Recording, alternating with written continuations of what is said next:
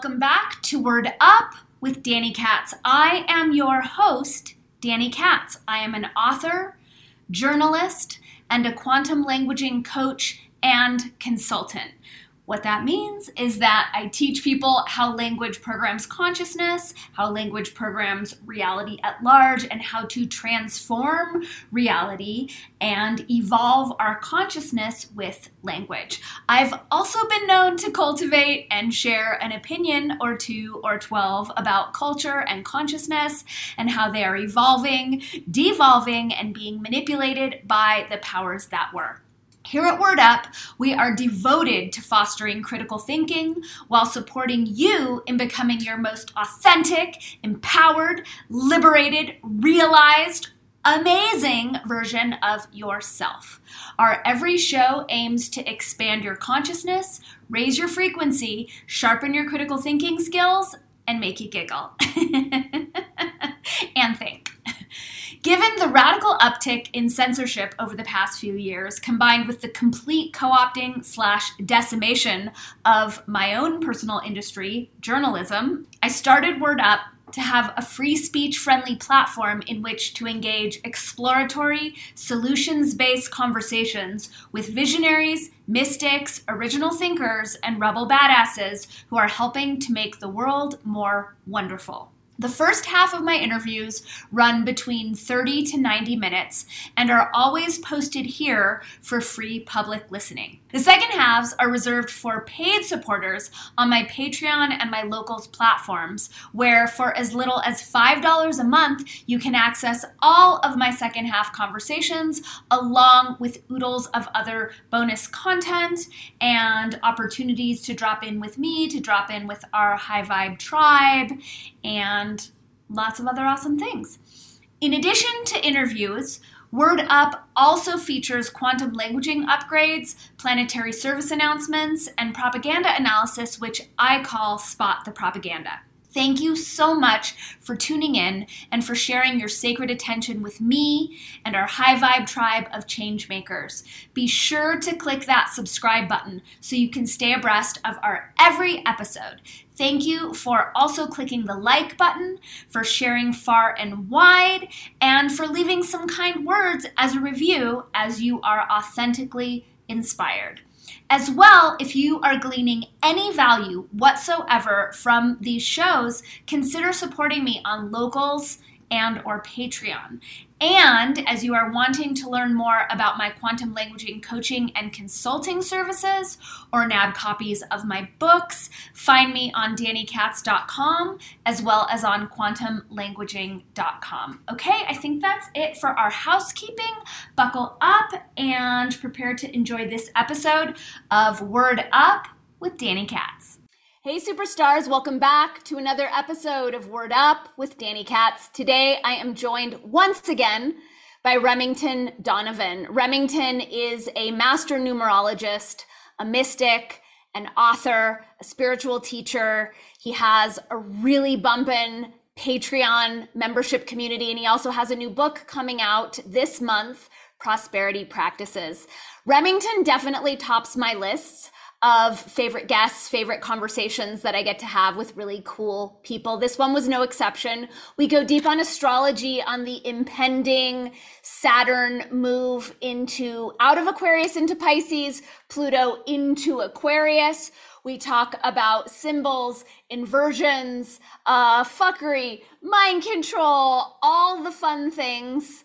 Los Angeles, black magic. Anyway, as always, the show is divided in half. So the first half of our show is absolutely free for public consumption. The second half is available for paid supporters on my Locals and Patreon communities, where for as little as $5 a month, you get access to all of my second half conversations, oodles of bonus content, drop-ins with me, etc., etc. Before we dive into the episode today, thank you for clicking the subscribe button, for remembering to like, to share, to comment. Your best bet is to sign up for my newsletter at DannyKatz.com.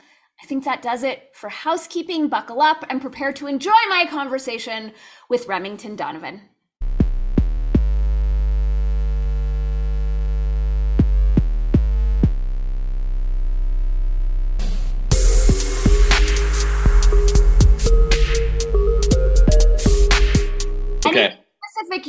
definitely want to talk about you're super lit up about, you're most passionate about right now, and any no-go places, i.e. was Guru Jagat murdered?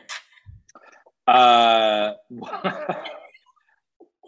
gonna probably say no, but it all seems very weird. And I talked to her. My last conversation with her was she was in the hospital, and she was calling about, like, I had left her a message when we found out that we were having a boy.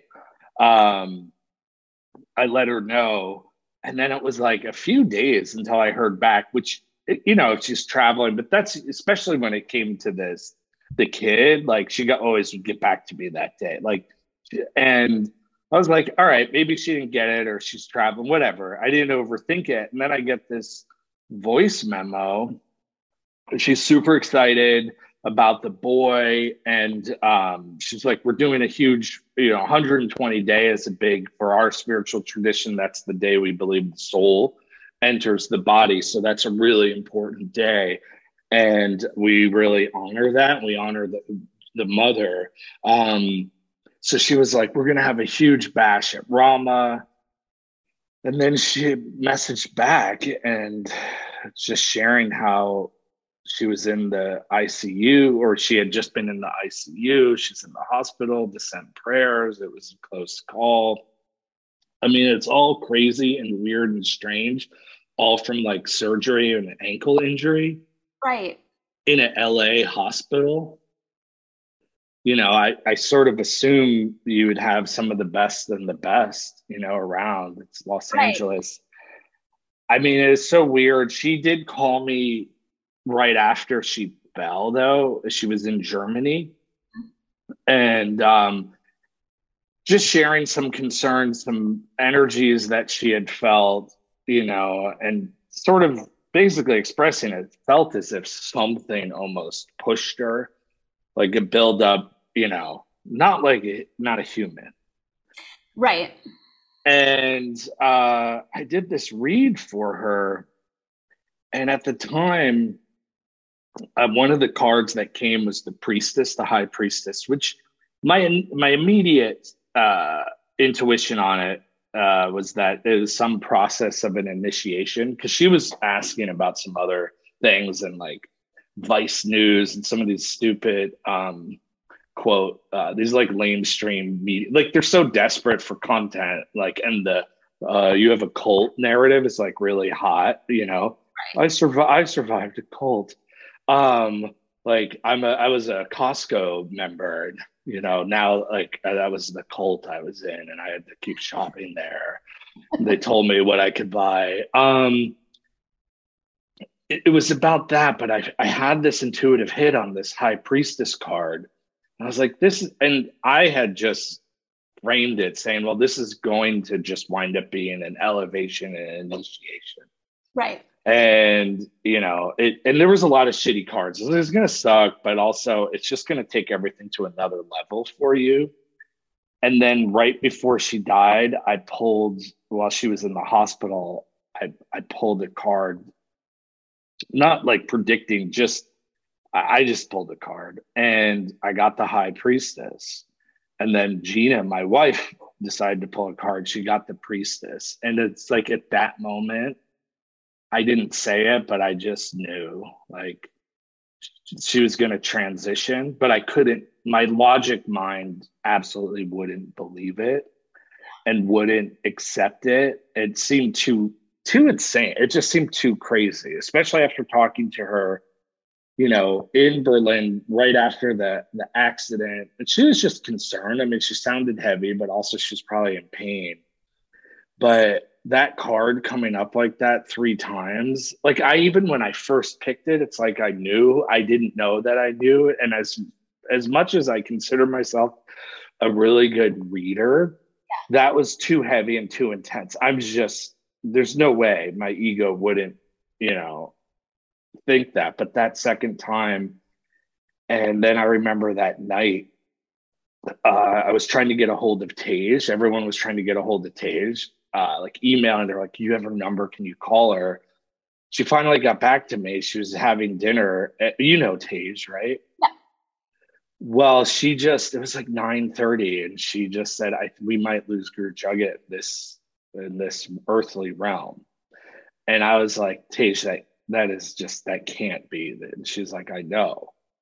But I could hear it in her voice, and she's profoundly intuitive. She just sinks into something beyond what any reader will do. Yeah. It's just, and there's no way any of us wanted to believe it. And she was on the way to the hospital, and then it was like later, it was like, I guess the next day or the morning, I forget the time, but it was all like a weird shot. It was all weird. Yeah. And so it feels like one of those things that wasn't supposed to happen. And then I'm conflicted because for the most part, I feel like your time's your time. Right. Right. And as much as I think that we have choice and free will, and we do our best to like work on our destinies, which is a choice, I think. And I don't believe that we're living by fate. I mean, there's also some things that probably are most sort of set.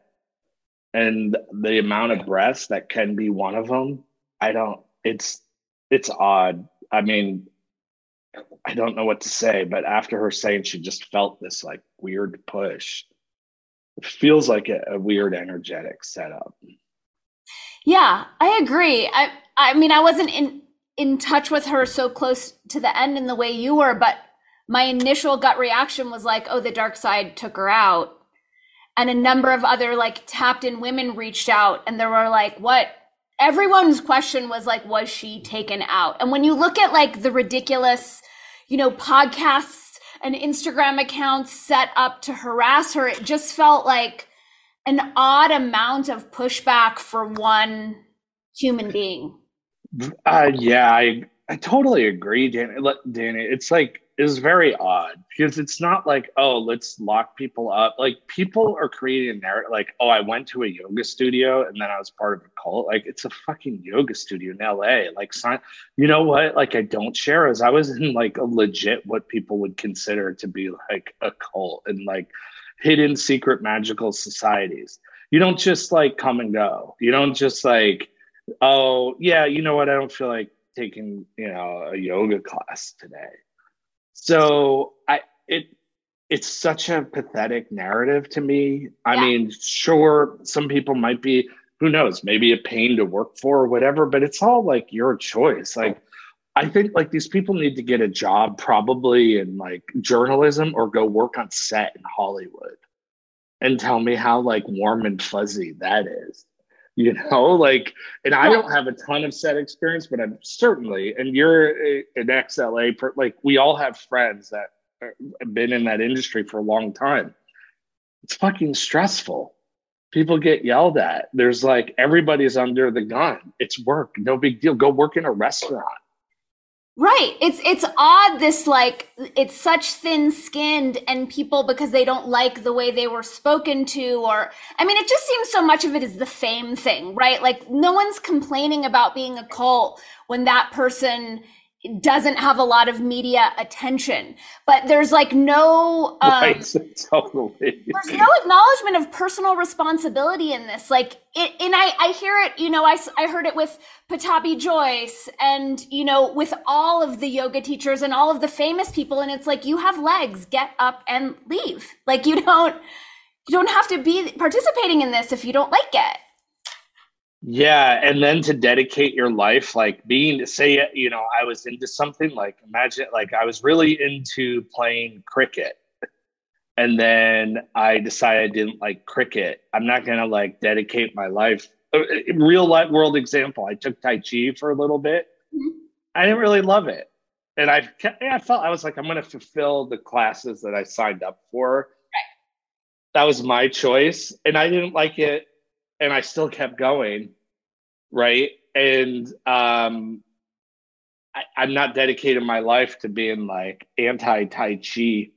Right. Right. Like I thought my teacher was sort of dorky. He probably ate too much brown rice. He was kind of passive. Did I learn a couple of things on maneuvering and shifting weight? Yeah. It's just not my thing. Right. Like nobody has to do anything. Right. And people are like dedicating their lives to tell people what they can and can't do. And what was amazing to me too is this like movement that came about. It's like the dark energy is the way I see it, is just some big collaborative, weird, diabolical miracles, dark energy. Because it's so interesting how it just happened to all line up the same time that COVID. Now there's right before there's like the anti-cult narrative, not just like that stuff. I mean, so that's just such a hot topic now. It's a way to get like clickbait, but it to me just feels like it still has been this anti anything that allows you to like tune into your infinite self. Completely. And big fucking deal. And then the whole narrative of cultural appropriation was like one of the first a few years ago. Well, you're not allowed to like practice yoga. And I'm like, you know, so many of these teachers, they were directed by their teachers to come to the West. You know, a lot of them happened in the 60s time. Right. I grew up on an ashram, right? I was literally taught yoga by a yoga master who's pretty famous. Yeah, like I knew him as since I was born. Mm-hmm. And like, so that was like that was one of the narratives, which my funny theory is that it's all that sort of woke ideology is like Chinese bots. Just like it's like a consciousness distributed by a bot, right, goes through social media and people are like, my God, you are appropriated, blah, blah, blah. And I'm like, you've never participated in any spiritual culture because all spiritual, like you've never met a Buddhist who was black or white or, you know, like you think like, oh, all Buddhists are supposed to be Asian. And I'm like, well, go to like, what? Like, it's insane. Or even people saying that Christianity, it's like European. I'm like, it's actually a Mideastern religion. If anything, you could say Christianity went in and ripped through Europe and like took over and appropriated all of those ancient traditions. Right. But like, and then people can claim it. I can claim yoga. I was from birth, from a teacher, from a lineage. But that was something that I noticed starting. So like I literally have had people, because of what I've shared, saying that's just a ridiculous thought pattern and mindset, thank me and say they were like on the verge of giving up just the yoga, like doing some hatha yoga, stretchy, nice breathing and eat well and be a little more mindful in your life because they were like insulting somebody's culture. And I was like, you're retarded. Totally retarded. It's like, do you eat rice? Do you eat pizza? I find the whole cultural appropriation conversation completely retarded. My go-to with it is like, if you don't have foreskin and you're a Jew, then just send me a check because that's cultural appropriation. Like if we're going to get really granular about this stupidity, how far do we take it? You know? I've seen it taken pretty far. I saw like one post where someone tried to go after me, but you can't. I grew up with it. I don't, knock on wood, I don't usually attract that. And even like I utilize so much like Hebrew and the letters and all the mysticism, and my last name is Donovan. So sometimes people will be like, are you Jewish or something? And I'm like, yeah, by like some cultural heritage. Right. I utilize the mysteries of the letters and a lot of the Hebrew God names and things like that. But like, what I do notice in general is nobody that's Jewish gives a shit. No one gives a shit. I mean, the only time I've seen someone from a culture claiming cultural appropriation give a shit was when I went to Lightning in a Bottle to give a talk, and I was there early.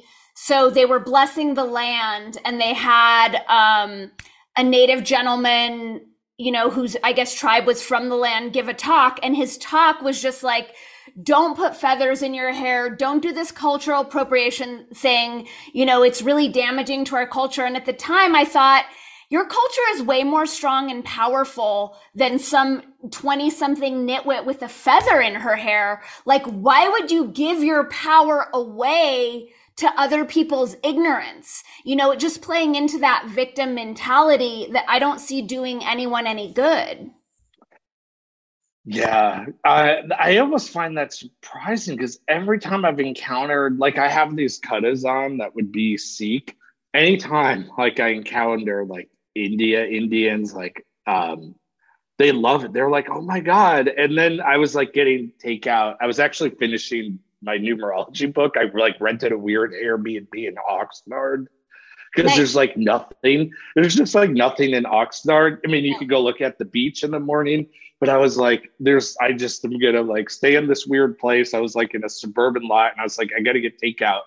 I went to the Indian restaurant, and they were all Sikh, and they saw that I was wearing these, and they came out, they like gave me chai, and they were hanging out. Like, it was they loved it. Like, they loved that I had an interest and had knowledge, and that they were given to me as gifts. And like, it's a weird, again, it's that weird, like, some fucking demon that like takes over as a thought form to keep you away from some higher evolution or something better for yourself. People really fall for it, and then they get angry, and then they're dedicating their lives to telling you what you can and can't do. Like, go to a country.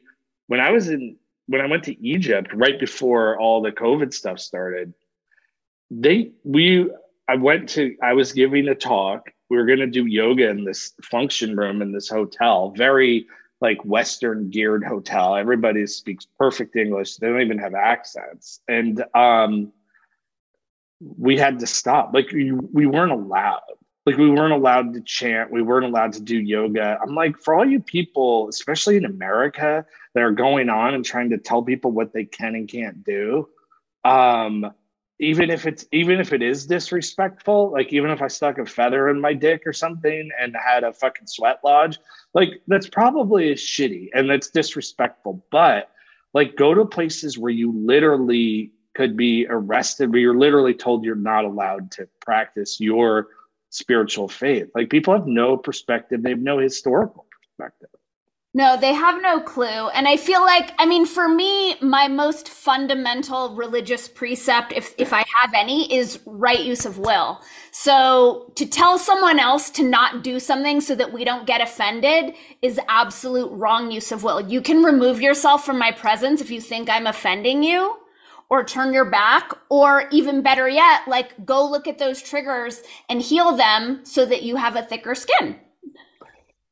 Yeah, exactly. It's a weird bully mindset too. And I feel pretty blessed. Like, I don't, like, sometimes even on our podcast, like, Gina will get nervous or whatever. And I don't think I say anything crazy. And because it's still like, they're still conditioning, like, oh no, who are we going to offend? There's just sensitivity where you watch a show and it's like, warning, there's cigarette smoking and flashing lights. You might get a seizure and want cigarettes. I have like a funny theory of, like, kids nowadays seem so fucked up to me. And like, I'm like, what happened to just like try smoking for like, a couple years and do some art. Maybe it's bad. Try to start a band and you can suck and no big deal. And then it's a phase. Totally. It's why I love Hapkido, which I've been taking for the past several months, because it's like we touch each other without consent. We're throwing each other around. It's like the old days. Is that a martial art? Yes, it's Korean self-defense, and it's really like kind of dirty fighting. So it's not like the swan flies over the lake. It's like, go for the jugular, rip the eyes out. See, that's what I should have taken. This Tai Chi stuff was like, the swan is over the lake and the crouching tiger, is a ballerina. Like, Tai Chi, like, I totally get, like, I absolutely respect it. Like, sometimes you got to just try things and be like, yeah, whatever, not my thing, no harm done. I still learned something, but yeah, I definitely like punch a motherfucker in the throat. Yeah, totally. I've been doing ballet since I was like 3. And I've been doing ballet here in New Mexico at the same school for 12 years, same teacher, same people. But when we opened back up, I was the only one in class without a mask. And after a couple months, it just hit me. I'm like, this sucks. I'm treated like shit. Everyone ignores me. I hate this. I'm done with ballet. I just like wanted something really disciplined, really hard, and feel like it's smart for me to know how to defend myself. So that's my new thing. Yeah, absolutely. Well, that sounds cool. You know, now that you mention it though, I'm like, oh yeah, you do look like a dancer. Like dancers, there's always like a certain vibe and structure. And I mean that in a very good, a very positive way.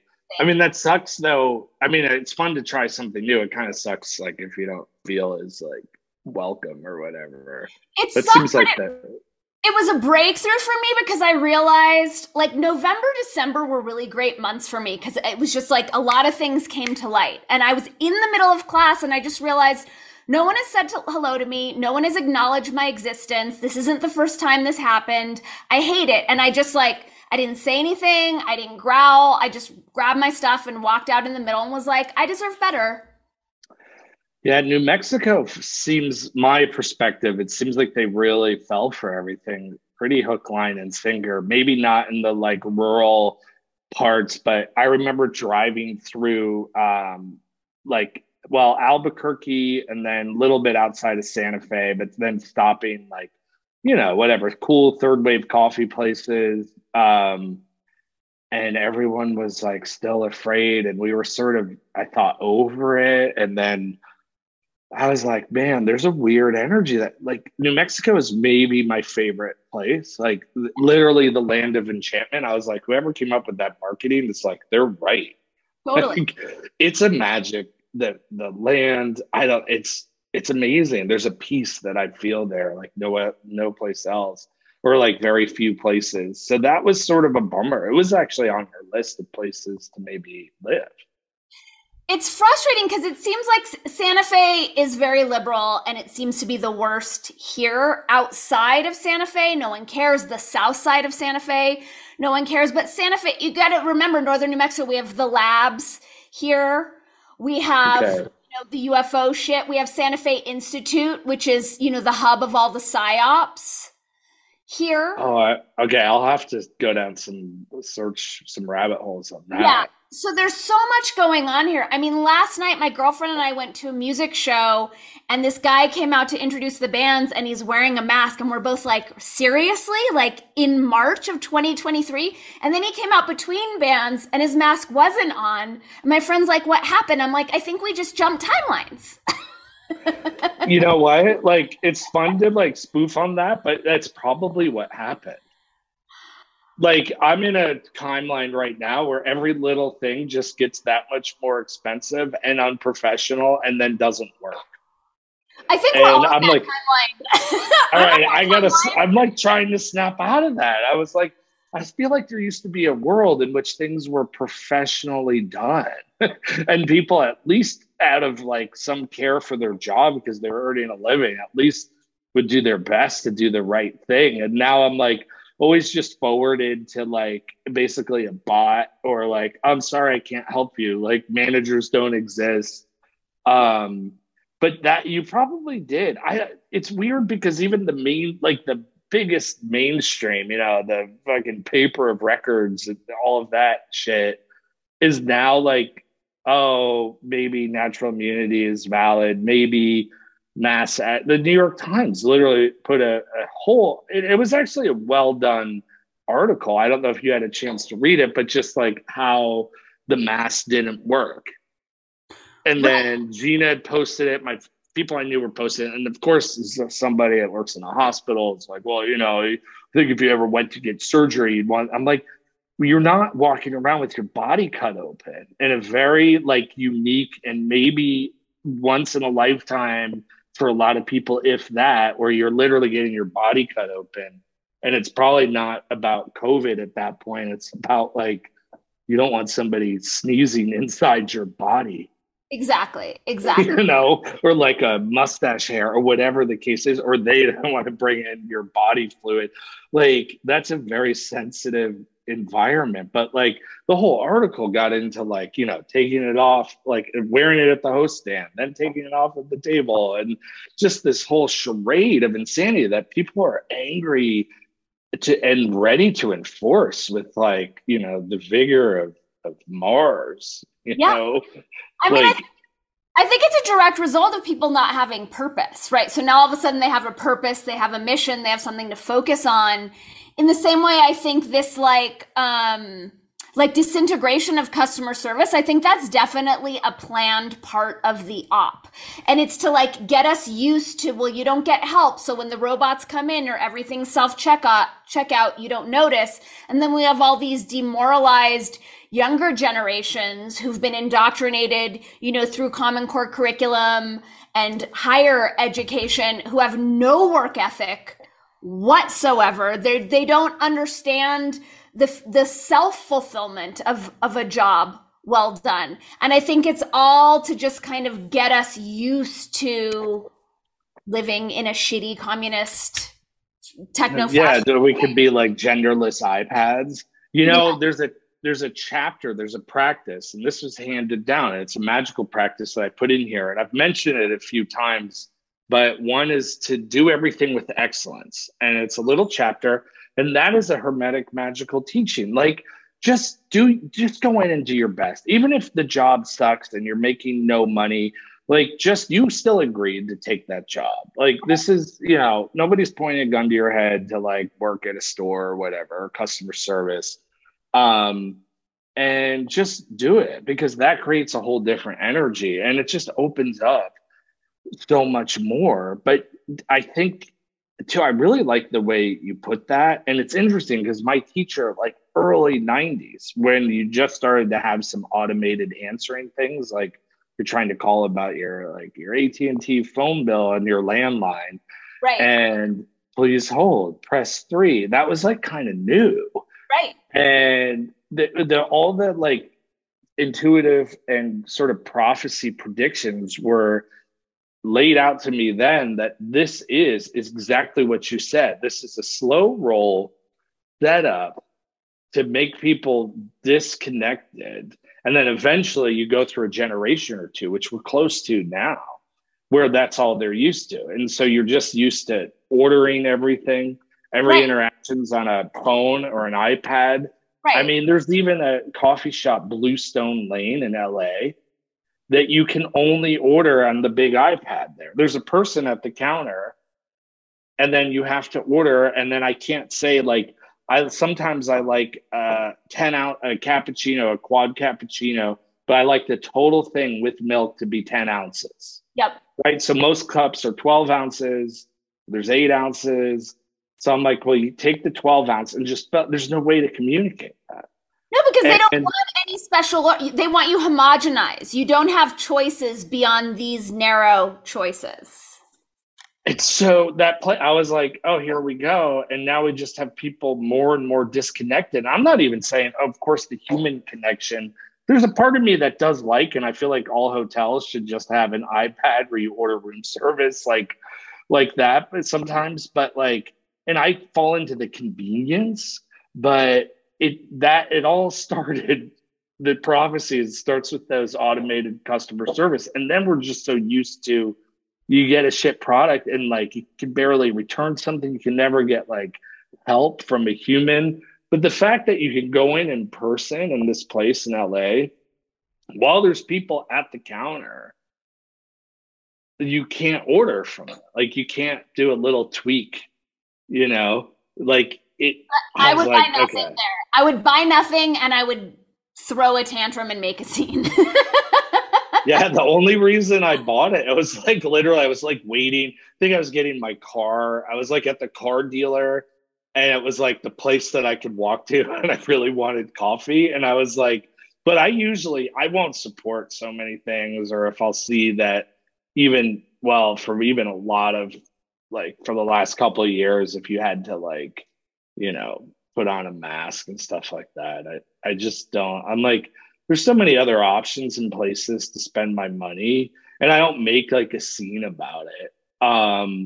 But yeah, I just think you put that so well. It's just more and more disconnect.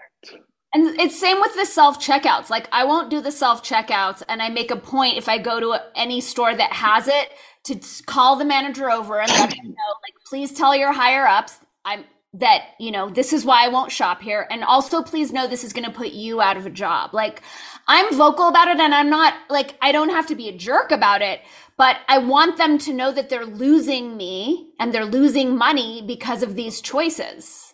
I think the self checkout, they should just have the customers like mop up the floors too, because they always like bill it.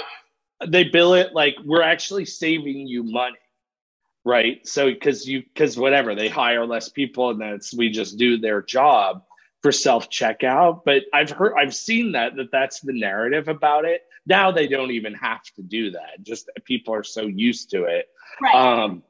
and I'm like, then we should stock the shelves. We should mop the floors. We should do the inventory. So Right. like we could really bring the prices down. You know, they're not bringing any prices down of like No prices are down. the six cashiers probably at the end of the day aren't probably like a big supermarket chain. And to top it off, whatever you do with that, I always get stuck behind someone who has like never used a computer before. I'm like, how did you just decide this is like, is this their first time? And then they brought like a paper bag of coins that they're paying with. And I like succumb to it because I'm in a rush. I got like two things. I'll be like beep beep. And that's a lesson though. There's a magical teaching. The dark side will use convenience and curiosity, and not like healthy curiosity, meaning interest, but when you want to go to some weird dark places. Yeah. But convenience is a big one that always sticks in my mind, because there's a lot of things I would like to boycott. Some it's inevitable. Have to play the game, in my opinion. Like, Right. but there's too many things, and I catch myself. It's just so convenient. I catch myself doing the same. It's the hook is our comfort, our affluence, convenience, and also I think it's our independence of like being so American that we all want to do whatever the fuck we want to do. So, I know a lot of people who, flew during lockdown and were willing to wear masks even though they knew it was bullshit because they wanted to do what they wanted to do. And it was like, if we didn't do that, we could have shut this down. But everyone just wants, we're such pleasure seeking beings. Everybody wants their thing. And then living in LA where you had to show like proof of stupidity everywhere. Like we left right as that got passed, but we were fighting tooth and nail, but there's only so much we could do. And it's like, let's call our city representatives. The one that we were trying to talk to, and one of her aides was like, well, if you don't like it, you can just leave. I'm like, you really? Like we've lived in this city. Like my girlfriend, my girlfriend at the time, now my wife, but she's lived in LA her entire adult life. Mm-hmm. Like she's worked in film. Like you don't just move and like get those big jobs. Right. And we happen to be lucky enough where we could go anywhere, and that's pre-COVID, except for one of her jobs, but she still created her own freelance. But like, really, that's your mentality. Now that same woman got like kicked off council. I forgot her name for like being a racist. And then and now like even MSNBC, the most like vile of indoctrination news sources, they're literally saying natural immunity is just as good. So like I feel like in a way we were displaced because that was our home. We were going to have our child there. Right. There's higher things at play, and I feel like being in Vermont is where we're supposed to be now. But I look back and I'm still resentful. And then it's like they're literally telling us, well, if you don't like it, you can leave. I'm like, you're not. Like, just because I literally reposted her on Instagram and I said, just because like you made bad health choices and you're like a fat, stupid C word. I put this on Instagram. I tagged her. I think I have more followers than she does. And I said, just because you choose to eat like Doritos and Pop Tarts and feed oils and just be like a fucking fat bitch and like you're probably at risk, that's not my problem. And you're making it my problem now and telling me what I can and can't do and make the very informed medical choices. Being around my friends are doctors. Right. I have like regular medicine, allopathic doctors. I know a ton of naturopaths, and not just like in passing or I'm their patient. Like these are my close friends. Yeah. Like it's, you know, so you can eat all the Pop-Tarts you want, man. But like just because you're at risk, like it's the insanity. So we had to get that. We just were like, I'm not going to live like this. So on principle, my wife and I were defiant. Which is what you're saying is like too many people aren't defiant. And they're just like, well, I want to get a slice of pizza. Right. I mean, like, it's fuck your pizza. Again, I come back to right use of will. Anyone can handle this the way they want to handle it. It's not my place to tell them how to, but everyone I know who has their fake stupidity cards are allowing this nonsense to continue. Instead of if we all just said, no, fuck you, we're taking our money elsewhere, this would have been shut down so much easier. But I think that LA, I know that LA, I was also born and raised in LA. It's an epicenter of this fuckery. And when I came back to LA from New Mexico in 2015, I didn't even recognize it from when I had left in 2011. It had become so douchey and so crowded and so expensive. And then in 2019, I used to live up in the Hollywood Hills and always go up to do like witchy magic and prayers and whatnot. And I was up there and Los Angeles said, we love you and you've done all you can and we're going to hell and you need to leave right now because it's going to get really bad here. And then I did a 10-gram mushroom ceremony in November because I was having some physical stuff. And the whole ceremony was about all of the black magic and Masonic and Illuminati bullshit that is Los Angeles. And it was just showing me these grid lines in geography and how that whole place has been co-opted for such a long time.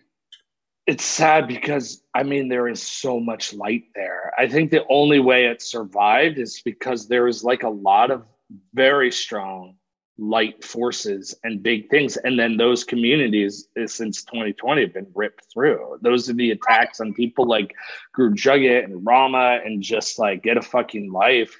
There were so many mega hitter, fucking Madame Blavatsky, like a real like legit occultist. She had an ashram there in the 1920s, I think, early 1900s. Aleister Crowley started a lodge there, and then that went haywire. And then that Jack Parsons, who like was that, there's like some cheesy show. They want to show all things Crowley. It's like everyone's just boning, doing sex magic. I'm like, unfortunately, in my opinion, I was like, unfortunately, none of that's happening. But everyone was there. You had Yogananda, you had Krishna. Yogananda came. You have L. Ron Hubbard taking over the Masonic Lodge on Franklin. But they were all there. Crowley, Crowley, I know, but I just Americanize it. So if you have any, there's so many like staunch, like Crowleyites. They're like metalheads. They're basically woke because they have rigid rules. Right. But the guy Jack Parsons, who is pretty famous.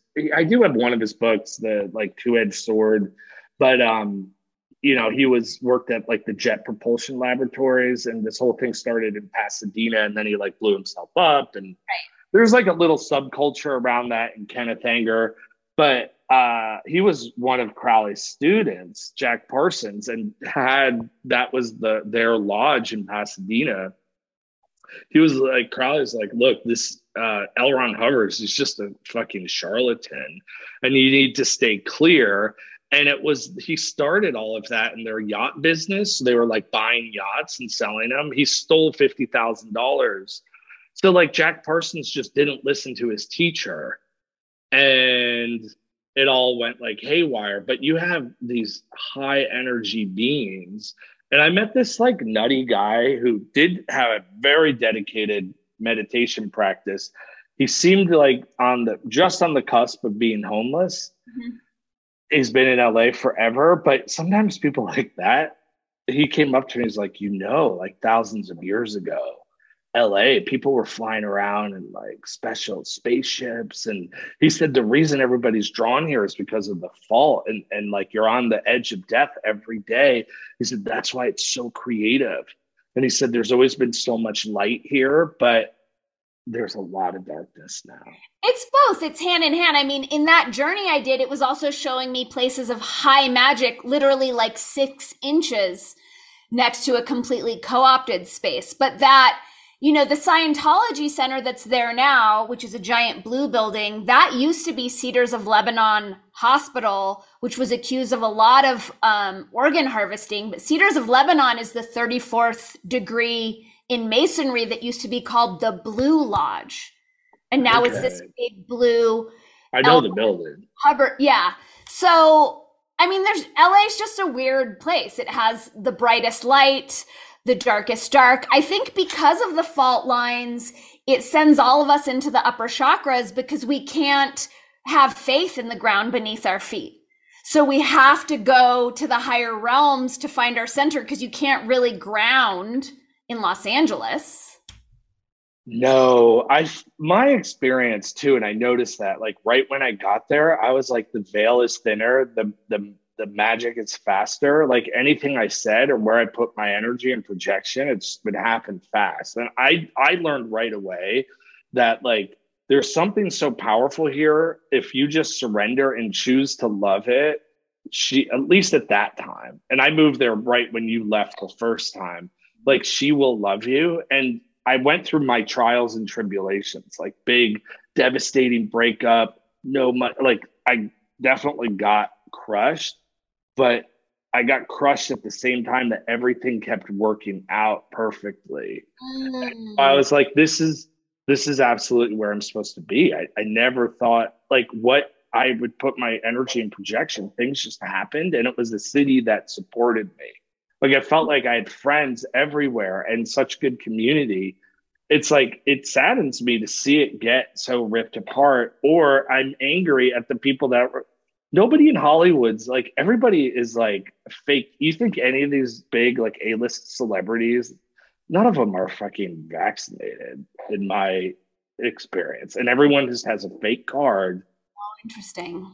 And they're just like, but it's what you said. Oh, well, I'll just show the fake card. I'm like, because it's easier. No, they don't want to hassle. They don't want to not be able to do the thing. It's again the convenience.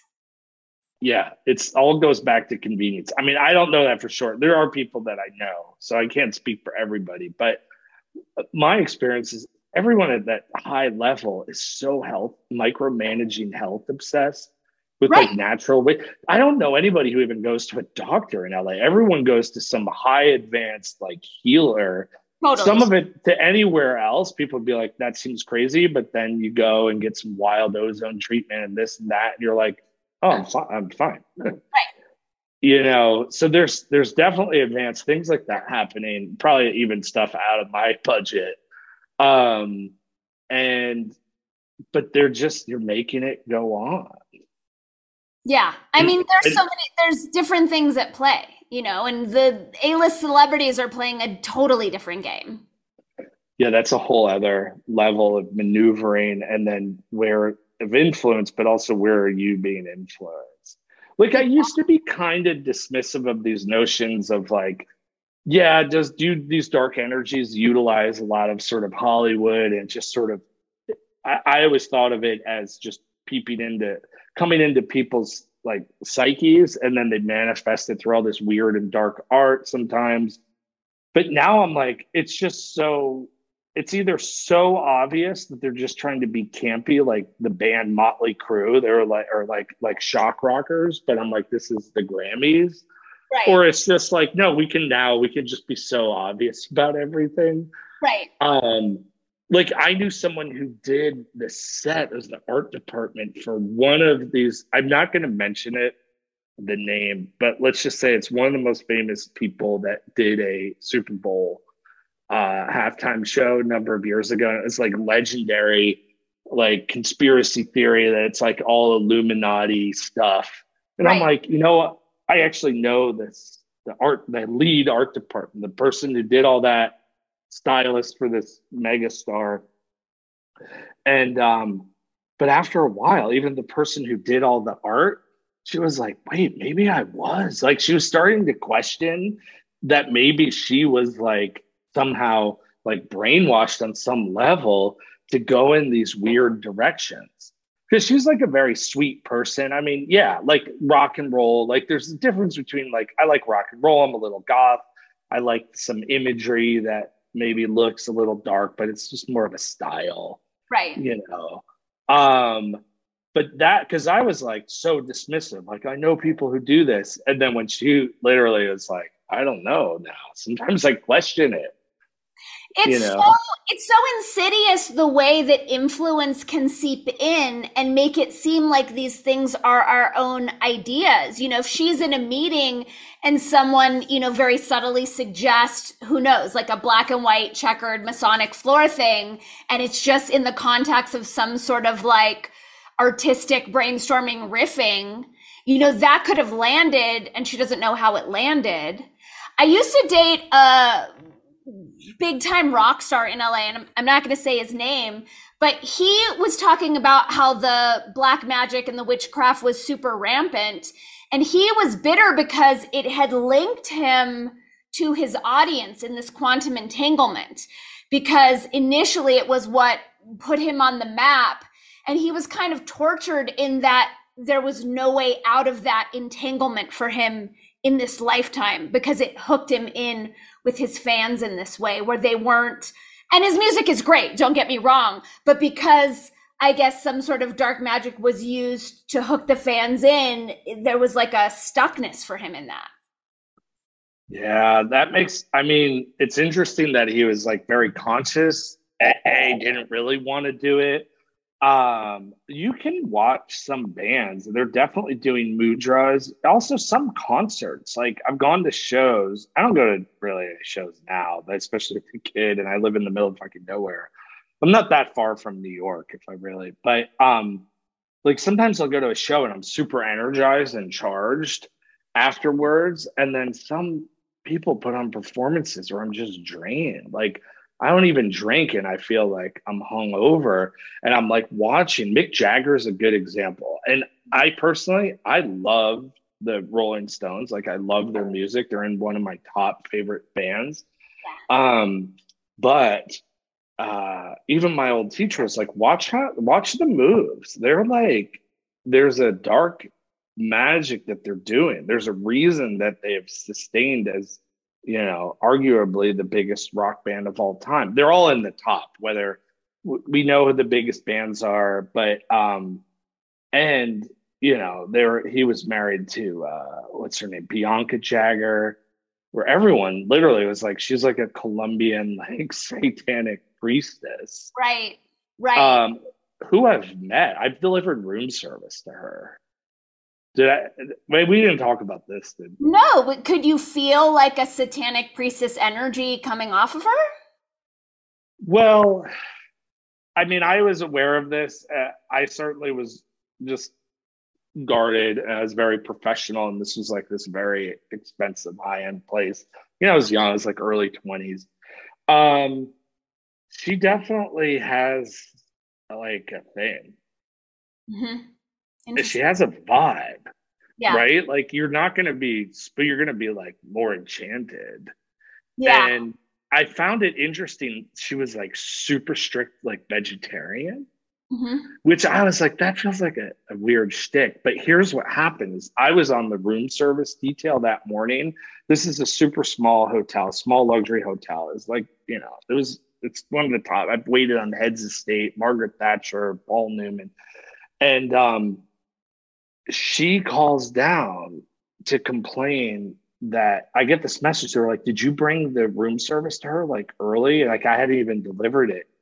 And I was like, no, it's not set for like whatever till 9 o'clock or whatever the case is.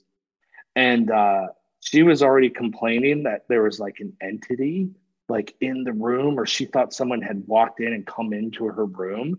But I was like, you know what? In a weird way, because I mean, I was already deep in practicing all the hermetic magic and stuff, which is not about trying to control anybody's will.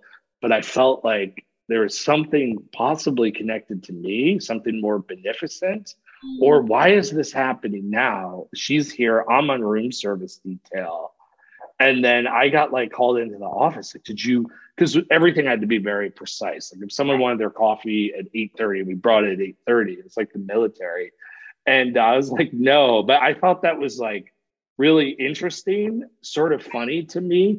And I felt like she was honestly probably picking up on the energies that I was connected to, which would probably be on the opposite spectrum of what she wanted to tinker with. Oh, that's really interesting. And she was dating Pete DuPont, who was like wasn't he like the governor of Delaware? That whole DuPont family, DuPont chemical family, they like own a lot of, I think it's Delaware. I don't know. It was for the National Review, which is like the big, you know, hardline, like conservative. Back when I used to think, back whenever the evil current took those people over, now it's just like moved to a new place. Right. Yeah. I mean, I noticed it when the Hollywood Bowl has always felt a little off to me. Like I always prefer, the one in Los Feliz. Oh, was that the Greek? The smaller outdoor? Yeah, that's great. Yeah, the Greek feels so good to me. The Hollywood Bowl always feels weird, and there's that big cross off in the distance, and just general Hollywood and Highland feels like such a hub of really dark, nefarious energy. That whole area sketches me out. I mean, after they opened the whole Hollywood Highland thing, like I wouldn't go there. I was just like, nope. I went to a couple events there, always got lost, always felt weird. There's just a real darkness there. But I saw Beck in concert on his Colors tour at the Hollywood Bowl, and there was this moment where he has the whole crowd singing, "I'm a loser, baby, so why don't you kill me?" And I was like, this is fucking black magic. Like, you couldn't pay me to say these words out loud, but let alone having like tens of thousands of people repeat them over and over and over again. And I was just aware of like how damaging that was for everyone there, but you know, under the guise of like folly and celebration, because these song lyrics are straight up curses.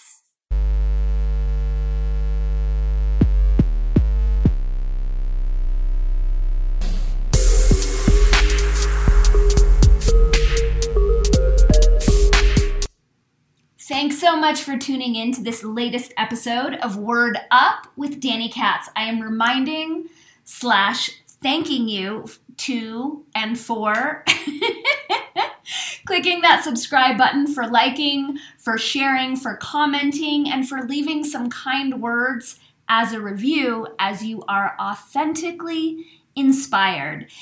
As you are receiving any value from my podcast, as you dig it, as you listen regularly, consider supporting me on Patreon and or Locals, where for as little as $5 a month, you get access to all of my second half podcast interviews, as well as oodles of bonus content. Your support really goes a long way in supporting me as a journalist and an independent content creator navigate her way through a really crunchy time in terms of free speech.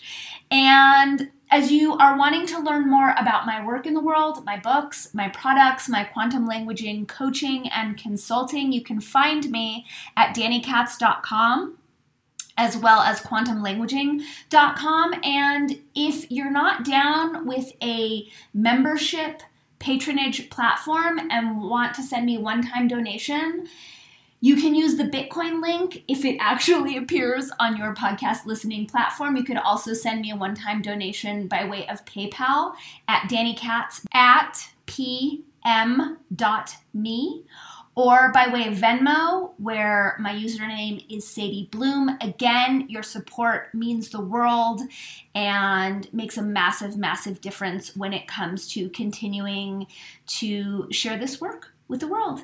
Thank you for sharing your sacred attention with me. Thank you for remembering that you are omniscopic amazingness and for having a rockin' day. See you next time, superstars.